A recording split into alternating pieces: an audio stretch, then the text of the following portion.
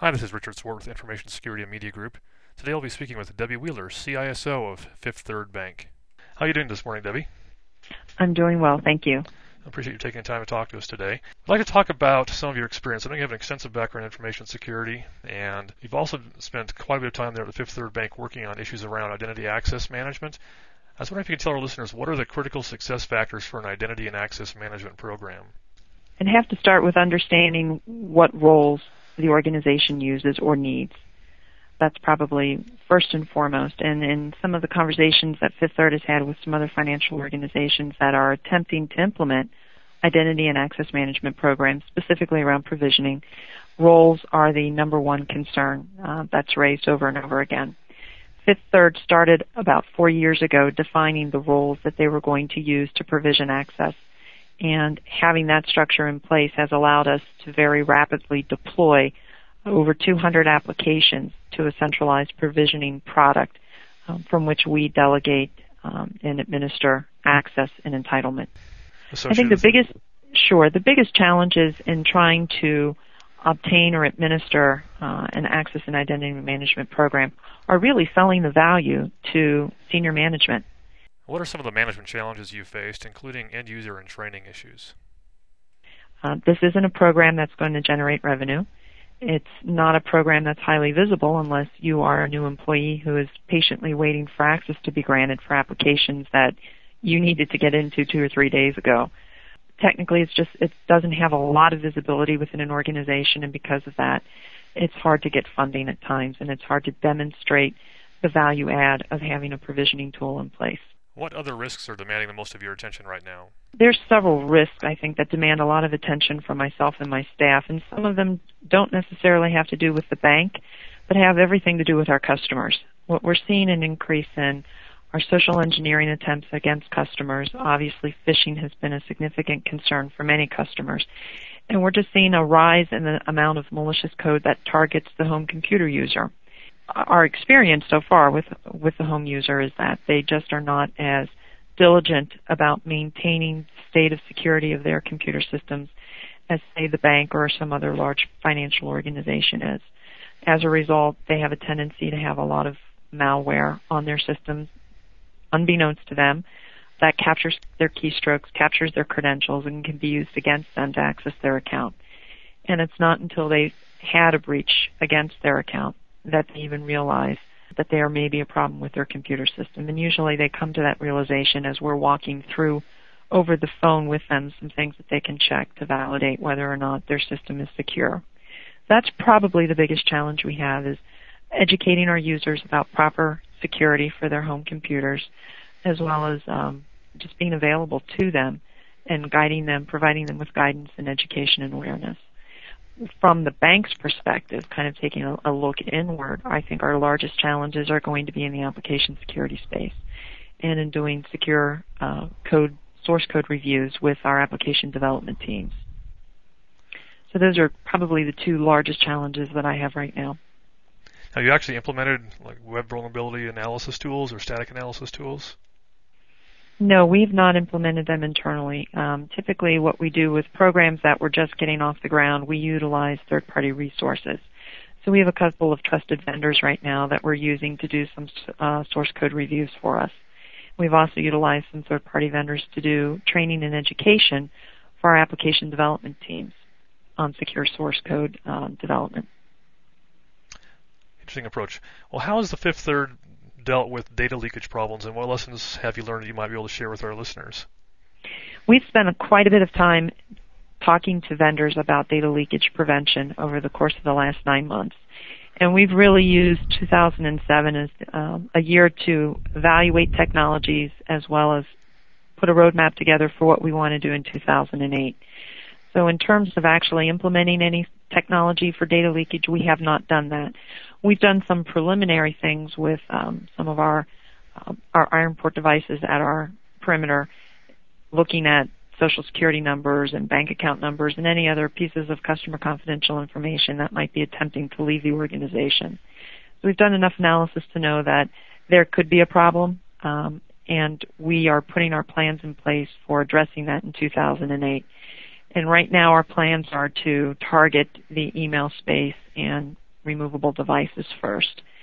In talking with vendors, we found that because we've spent so much time this year really analyzing this space, the problems in general, the various channels which could be affected by data loss, we've been able to come up with a pretty rock-solid plan for attacking this over the next 3 years, starting with email and USB devices in 2008, and then moving beyond that in 09 and then in 10.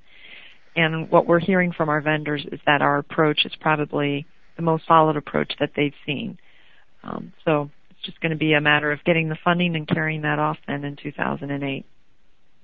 You're definitely taking a long-term perspective. I'd like to tap your experience a little bit.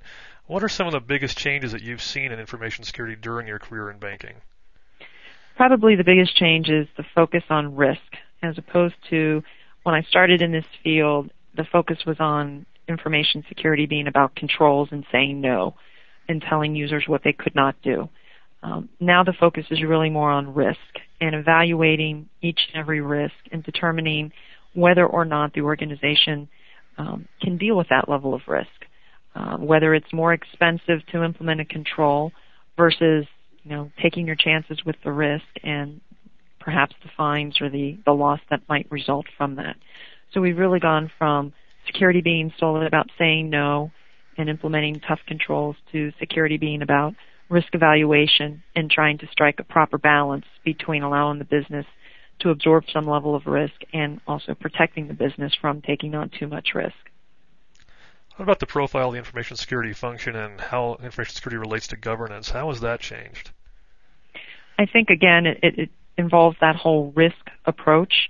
From a governance perspective, we're still about policy and standards, and we still are about reviewing compliance with policy and standards. But where we've seen the biggest shift is in what we do once that review is completed, and sitting down and talking with the business about the level of risk that they're willing to take, and whether or not controls are required and what level of controls are required. In the past, I think there were some very stringent controls that were always offered to a business unit upon a risk evaluation or upon some degree of compliance evaluation. There wasn't a lot of risk approach or tactic that was used to determine whether the controls were appropriate or whether they were overkill for a given situation. And now we're seeing a lot more focus on controls appropriate to the level of risk. We can return back to end users for a minute. One of the major risks that you identified was the client-side malware.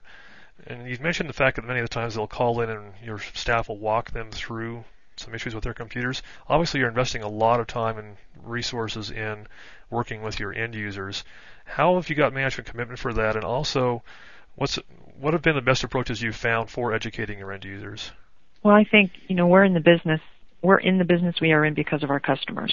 So the support from senior management has been unquestioned. I mean, they understand that if they want to retain good customers, everybody has to be willing to step up to the plate and offer the customer whatever support and guidance they need. And we're seeing that with the security space as well. It's no longer about simply protecting the bank's assets. It's about being able to reach out or be reachable by the customer and help the customer understand what they need to do to secure their assets and their identity.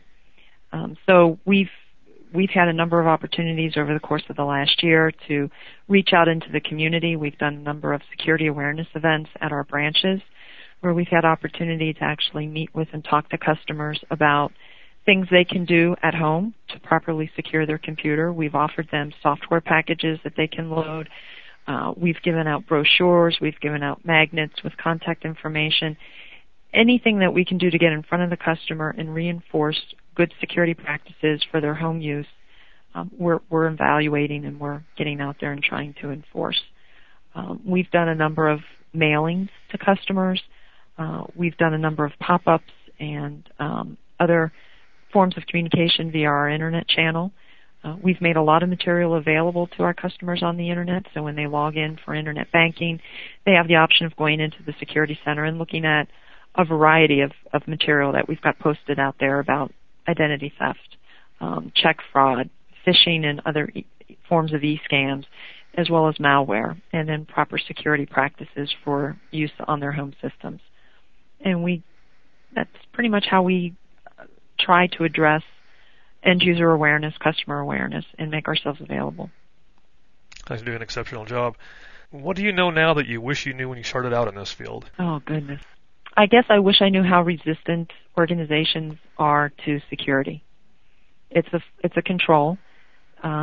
People have a hard time seeing the value add, and I wish I knew that when I started and could maybe have better prepared myself for the arguments that I would be presented with over the course of my career around what value is this going to bring to the organization, or why should I spend money on this when I could spend money on this over here and I'm actually going to be able to generate revenue from this.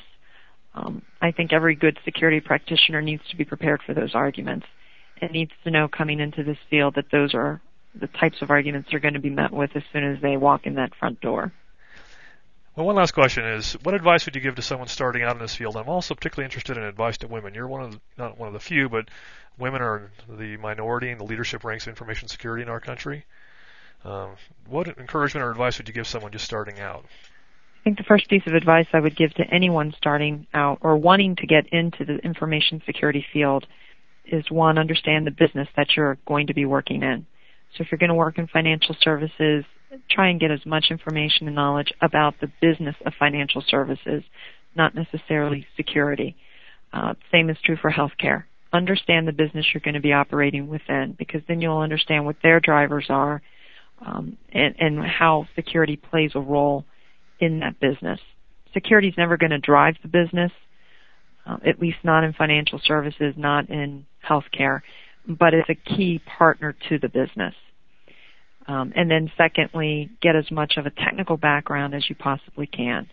I had the good fortune early on in my career to kind of start out in the operations area, moved into the help desk area, did PC support for quite a while, networking support for quite a while. I've only been in security for the last 12 years, but I've spent probably, a good 10 or 12 years prior to that building the technology background that has really enabled me to understand the challenges of security from a technology perspective, while also learning the business challenges. Just speaking off the cuff, it almost sounds like a tall order. Is it easy for you as an executive to find people that have that mix of technical skills and business acumen? Not at all.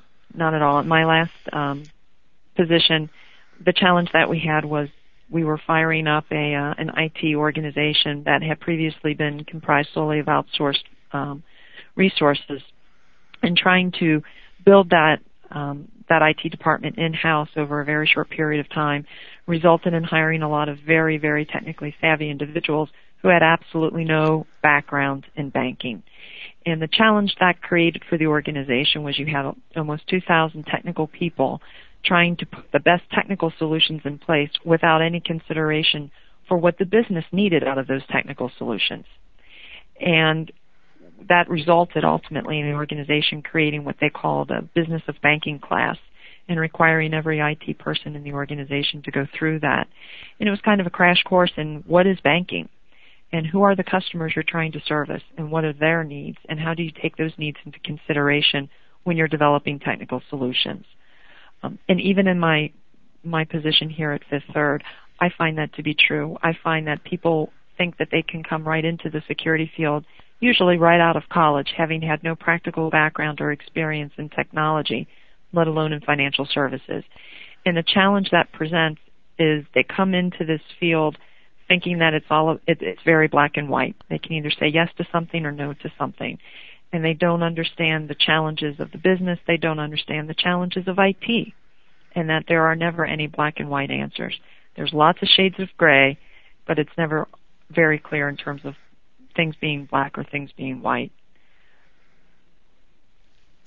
Well, excellent advice, and I know that many of our listeners are probably struggling with that exact same challenge, trying to find people with that business acumen. Too many of the security programs are very focused solely on the encryption technologies and network technologies, and we're not addressing the business needs to any extent. So. And the challenge of that, when they get so very focused on leading bleeding edge technologies, is it's very rare to find companies out there that have the budget to invest in some of those bleeding edge technologies. And I don't think that that's something that always makes its way into the classroom. There's a cost and there's a balance to implementing technologies to encrypt information or to do any other type of a control within an organization. And when you have security individuals who understand the business challenges as well as the technology challenges, chances are you've got a much better balanced individual who can offer much better balanced solutions to the organization.